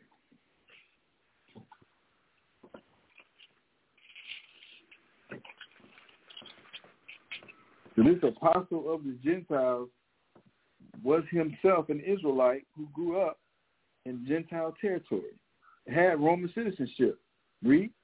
Whereunto I am ordained a preacher and an apostle, the truth in Christ, and lie not, a teacher of the Gentiles in faith and verity. Those Gentiles were Israelites, once again. 2 Timothy chapter 1, verse 11. Whereunto I am appointed a preacher and an apostle and a teacher of the Gentiles. Now, let's get to Zondervan, page 133. I've done this before. We beat dead horses.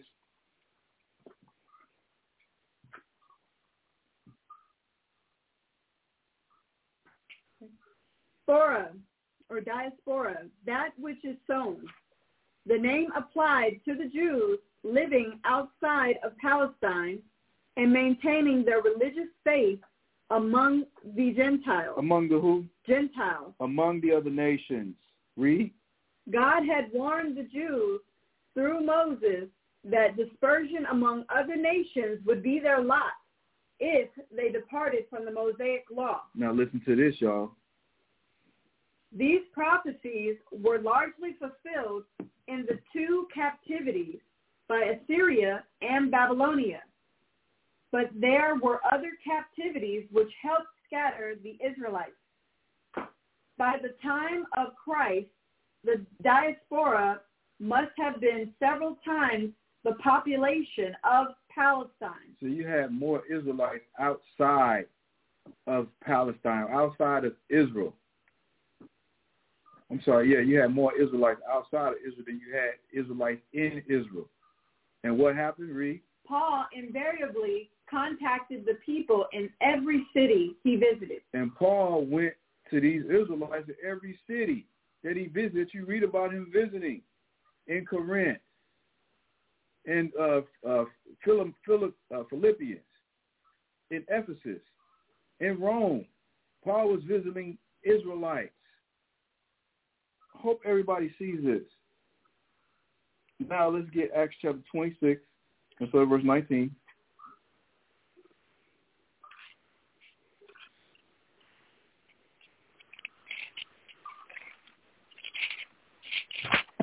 Whereupon, O King Agrippa, I was not disobedient unto the heavenly vision. Now, this is Paul when he was put on trial because he appealed to Caesar. He was on his way to Rome to appear before Caesar because he was being brought up on charges by us for blasphemy. So this is him telling King Agrippa his story. Read. But shewed first unto them of Damascus, and at Jerusalem, and throughout all the coasts of Judea, and then to the Gentiles, that they should repent and turn to God, to do works meet for repentance. Now, who are these Gentiles once again, y'all? They're part of the diaspora. Let's not get it twisted. Read. For these causes the Jews caught me in the temple, and went about to kill me. Having therefore obtained help of God, I continued unto this day, witnessing both to small and great, saying none other things than those which the prophets and Moses did say should come, that Christ should suffer, and that he should be the first that should rise from the dead, and should shew light unto the people and to the Gentiles. Keep on. Yep. And as he thus spake for himself, Festus said with a loud voice, Paul, thou art beside thyself. Much learning doeth make thee mad. Read. And he said, I'm not mad, most notable Festus, but speak forth the words of truth and soberness. Now look how Paul is addressing these people. He's addressing these people, Festus and Agrippa, with the utmost respect. Because look at the position that Paul was in. He had chains on. He was in jail. Read. For the king knoweth of these things, before whom also I speak freely. And he said, man, the king know about our heritage, the Israelite heritage, the Israelite way. You know about this. We're going to get to that in a second. Read. For I am persuaded that none of these things are hidden from him. For this thing was not done in a corner. King Agrippa, believest thou the prophets? He said, what? Believest thou the prophets? How the hell would Agrippa know about our prophets?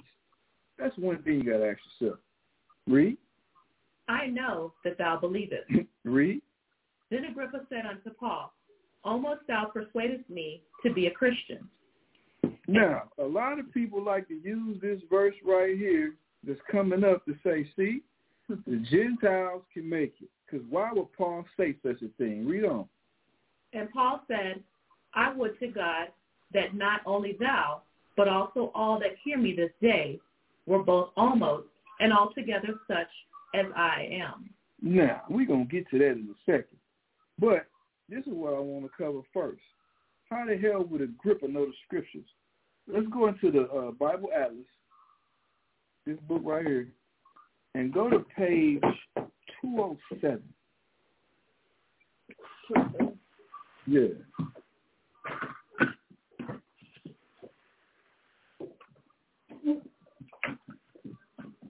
Y'all need to clean it. Move that book. Move my books, man. Oh, shit. Give me that.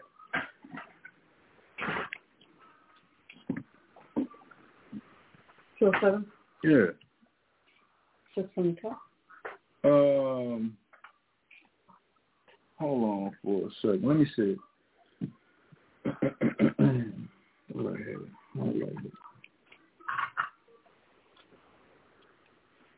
Give me just a second, y'all. I gotta find this.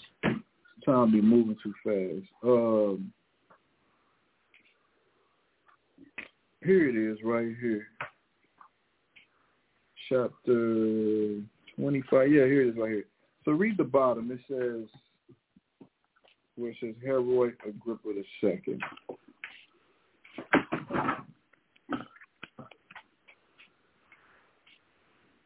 You tell them where you read from. Okay. From the Holman Bible Atlas, a complete guide to the expansive geography of biblical history. Page 207 from the chart. Yeah, right there. Okay. From chart 21, the Herodian rulers. The Herodian rulers. This is part of the Herodian dynasty, Herod's dynasty, his lineage. Read. Herod Agrippa II, great-grandson of Herod the Great. So Agrippa came from the lineage of Herod. He was part of the Herodian dynasty. And this is Agrippa II. Read. Realm of responsibility, Tetrarch and king of Chalcis. Mm-hmm. Dates of reign, AD 44 to 100. Mm-hmm. Became king in AD 48. Mm-hmm. Biblical reference. Biblical reference. Listen to this. Read. Acts 25, 13 through 20. Excuse me. Acts chapter 25, verse 13 through Acts chapter 26, verse 32. So it's the same one we talking about that's in question in Acts the 26th chapter, which we just read. That's Agrippa II. I hope y'all understand that. Now, go to page 199 of the same book, that Bible Atlas. Highlight. What does it say? Validation. Let me see.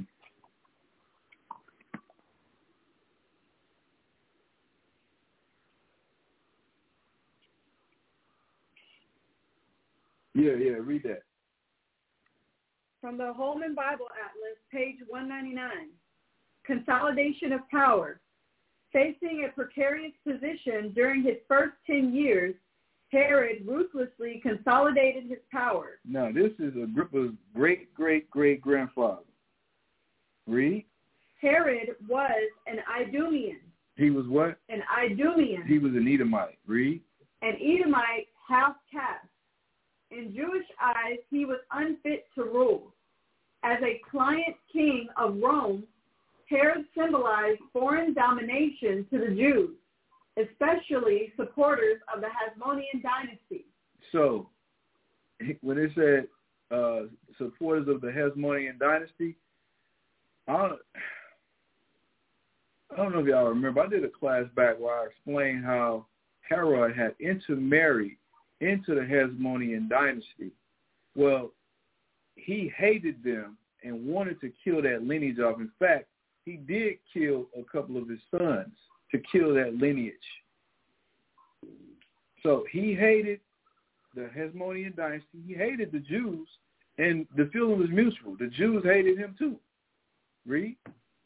In an effort to win Jewish support, Herod divorced his Idumean wife, Doris,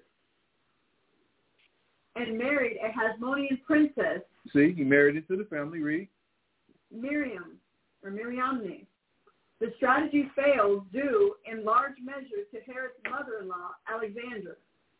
While insisting that Herod appoint her young son, Aristobulus III, high priest Alexandra plotted against Herod. She solicited the support of Cleopatra of Egypt and generally sowed distrust and sedition. Herod responded to these threats by ordering the murder of his chief rivals. Aristobulus, he mysteriously drowned at Jericho. Now, Aristobulus was one of the last heirs of the Hasmonean dynasty. All right? And what happened was this Hasmonean dynasty, these were the Maccabees, y'all. And under John Hyrcanus, he had basically came in and took over Edom, and he force converted them to what they call Judaism. He force converted them to our law, statutes, and commandments.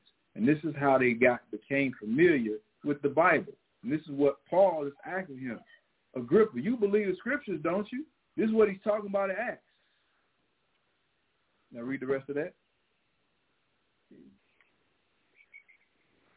And the aging Hyrcanus II, Mariamne and Alexandra eventually died by Herod's orders also. All right. So let that go. And I want you to go to Acts chapter 13 and verse 1. Now listen to this, y'all, because I did tell y'all that Herod and his lineage studied what's known as Judaism. They studied our law, statutes, and commandments. I'm going to prove it. Acts 13 and 1. Mm-hmm. Now there were in the church that was at Antioch certain prophets and teachers, as Barnabas, and Simeon that was called Niger, and Lucius of Cyrene, and Manaen, which had been brought up with Herod the Tetrarch. They have been brought up with who? Herod the Tetrarch. Y'all see this? They have been brought up. They studied. He studied under us. They knew scriptures. He knew the law. Let's read Acts chapter 26. Hold it. Acts chapter 26 and read verse 27 again.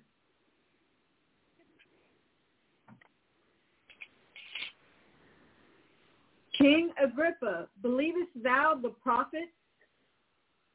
I know that thou believest. Now, you ask, how would he know? We're reading how he knew. Read Acts chapter 13 again, verse 1. Now there were in the church that was at Antioch certain prophets and teachers, as Barnabas and Simeon that was called Niger, and Lucius of Cyrene, and Manaen, which had been brought up with Herod the Tetrarch, and Saul. I hope y'all see that. So these Edomites study Israelitism or Judaism. Now let's go back to the Bible Atlas, page 237 now. And whole Acts, we coming back to it. Which one? 13 or 26? We're gonna go back to Acts chapter 26. Okay. So hold that. And go to the Bible Atlas 237.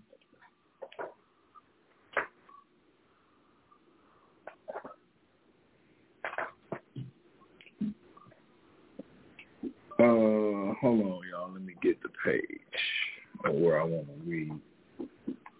Empire during the early expansion of the church.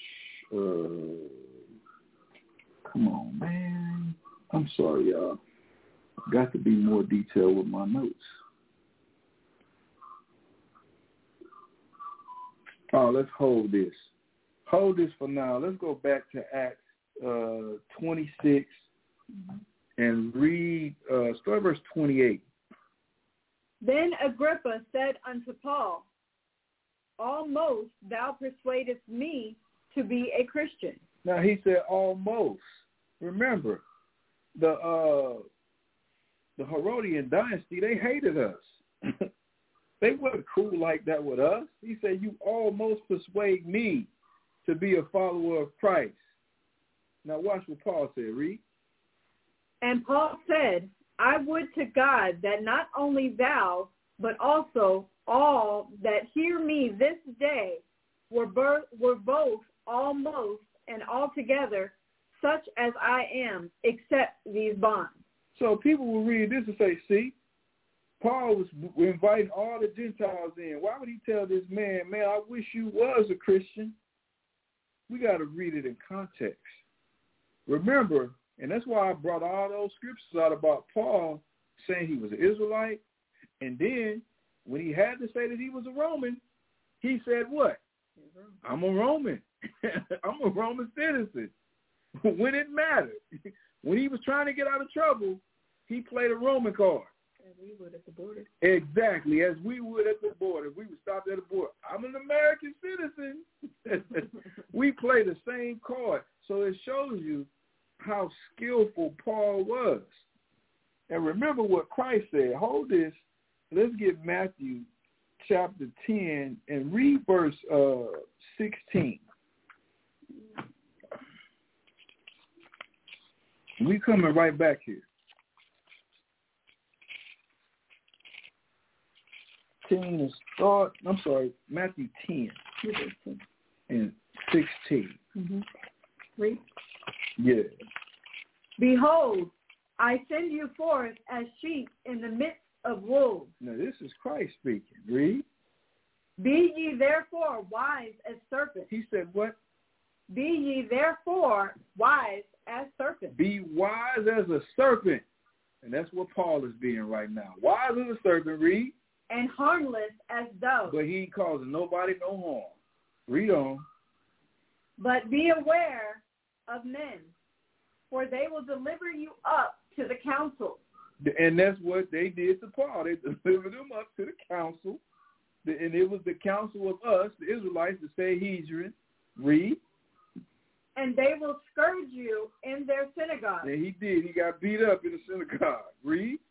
And ye shall be brought before governors and kings for my sake. And then what did they end up doing? Bringing Paul before a governor and a king. That was prophecy. Read.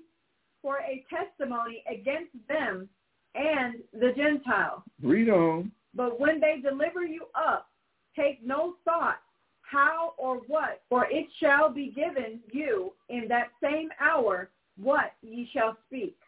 I'm going to give you the words to say. Read. For it is not ye that speak, but the Spirit of your Father which speaketh in you. So who was speaking for Paul when he was in front of Agrippa? It was the Spirit of the Most High. Christ gave him the words to say. Now let's go back and revisit that. Acts chapter 26, verse 29. Now listen to it. Read into the context with the situation at hand.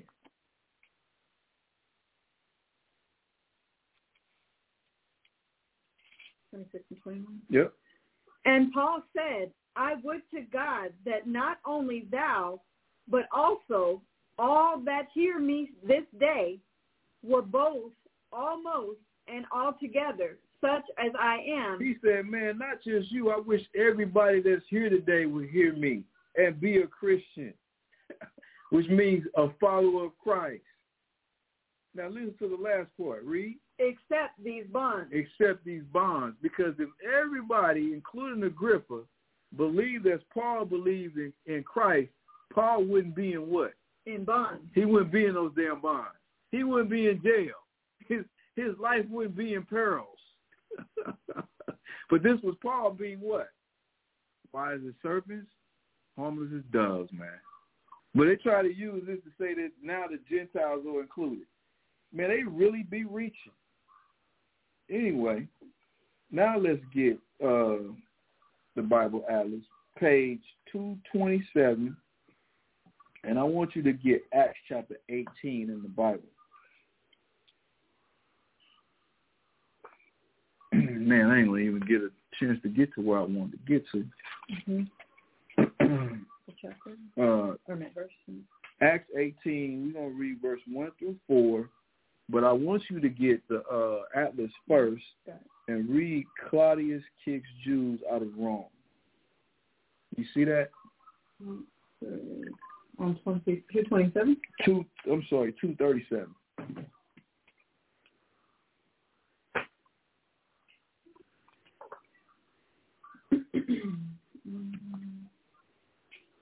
Right there where it says pause first. Right here. Oh, so 236. Okay. Wait a minute. Let me see. I don't want to make sure. Hold on here. I'm sorry. I want to make sure we're reading the right stuff. Oh, no. This is the part I want to get to. Yeah. Damn. Okay, we got to read both of them. So read this first, and then I want you to jump over here, okay? So we can get the historical context. From the Holman Bible Atlas, mm-hmm. page 236, Paul's first two missionary journeys were completed during the reign of Claudius. During the reign of who? Claudius. So Claudius Caesar was empowered during Paul's first two missionary journeys. That's important. Read. According to Suetonius, Life of Claudius 25.4, a disturbance among the Jews of Rome over a certain priestess, Christ? It's talking about Christ, yeah. Caused Claudius to issue an edict temporarily banishing the Jews from Rome as a remedy. So where you at? Yeah. So this is when Claudius expelled the Jews. He put us out because we had conflict amongst one another. You had Israelites that didn't believe in Christ and that Christ was the Messiah, the Savior. And then you had other Israelites that did believe in Christ and believe he was the Messiah, the Savior, that were known as Christians. That it said that, matter of fact, oh, man. Let's get, hold where you at. I know we jumping a lot, y'all. We got to get this, though.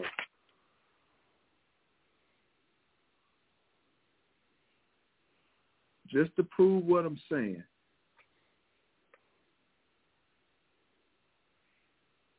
We're going to stay in Acts.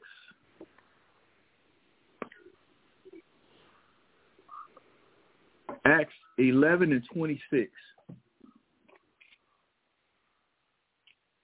Mm-hmm. Read that. Acts 11 and 26. And when he had found him, he brought him unto Antioch. And it came to pass that a whole year they assembled themselves with the church and taught much people. Now listen to this, the part I want to get. Read. And the disciples were called Christians first in Antioch. So the disciples were called Christians first at Antioch. It didn't say they called themselves Christians. They was called Christians, which means to be a follower of Christ. So this is the background, the backdrop of what was going on during Paul's time, during Claudius' time. Now go back to the Bible Atlas and read that part again. 2 missionary journeys were completed during the reign of Claudius. According to Suetonius, Claudius, a disturbance among the Jews of Rome over a certain Croesus caused Claudius to issue an edict temporarily banishing the Jews from Rome as a remedy. So we was banging and clowning, fighting each other so bad over Christ, him being the Messiah, him not being the Messiah, that the Roman Caesar put us out the damn city. Read. On the second missionary journey, Paul met Aquila and Priscilla in Corinth. The Jewish couple had recently been expelled from Rome following Claudius's edict. That's it, right? There's more. Go ahead. Claudius also intervened on behalf of the Alexandrian Jewish community in their social and political struggles against the Gentile community. Mm-hmm. Although he warned them to be content with their status rather than press for additional privileges. Now let's go to Acts 18 and 1 now. This corresponds to what we just read in this Bible Atlas. And this is the last scripture we're going to get, y'all, that we're going to close. Acts 18 and 1. After these things, Paul departed from Athens and came to Corinth. That's 1. 2. Keep reading. And found a certain Jew named Aquila, born in Pontus, lately come from Italy with his wife Priscilla, because that Claudius had commanded all Jews to depart from Rome, and came unto them. What verse is that? That's 2. Read. So this goes hand in hand with what we read out of the Bible Atlas. This is Claudius kicking the Jews out of Rome. Read. And because he was of the same craft, he abode with them. Right. Paul was a tent maker, just like Aquila and Priscilla. And wrought. For their occupation, they were tent makers. And he reasoned in the synagogue every Sabbath and persuaded the Jews and the Greeks. And that's verse what? 4. So he reasoned in the synagogue, persuaded the Jews, and it says the Greeks is talking about Israelites that grew up as Greeks. Read. Verse 5. That's it. Okay. So he was reasoning with them out of the scriptures on Christ being the Messiah. That's what he was reasoning with them about. And this was the disturbance that caused Claudius Caesar to expel all the Jews out of Rome. Now, y'all, I hate I didn't get further, but that's my time, and I will continue this, Lord willing, next Tuesday. Thanks, everybody, for tuning in to Water Mashallah, for hooking up the broadcast. I hope y'all got some edification out of this class. I hope I didn't lose nobody. I know I was jumping quite a bit. But I thank y'all for y'all continued support and encouragement. And keep coming with y'all questions, y'all. I love the questions. And until next week, Lord willing, tell a friend to tell a friend to tell a friend to please tune in to Taz of Pop. Tuesdays. Taz of Pop. Tuesdays. Taz of Pop. Tuesdays. Every Tuesday. And with that, y'all, we're going to say Shalom. And Layla Tawab, which means good night.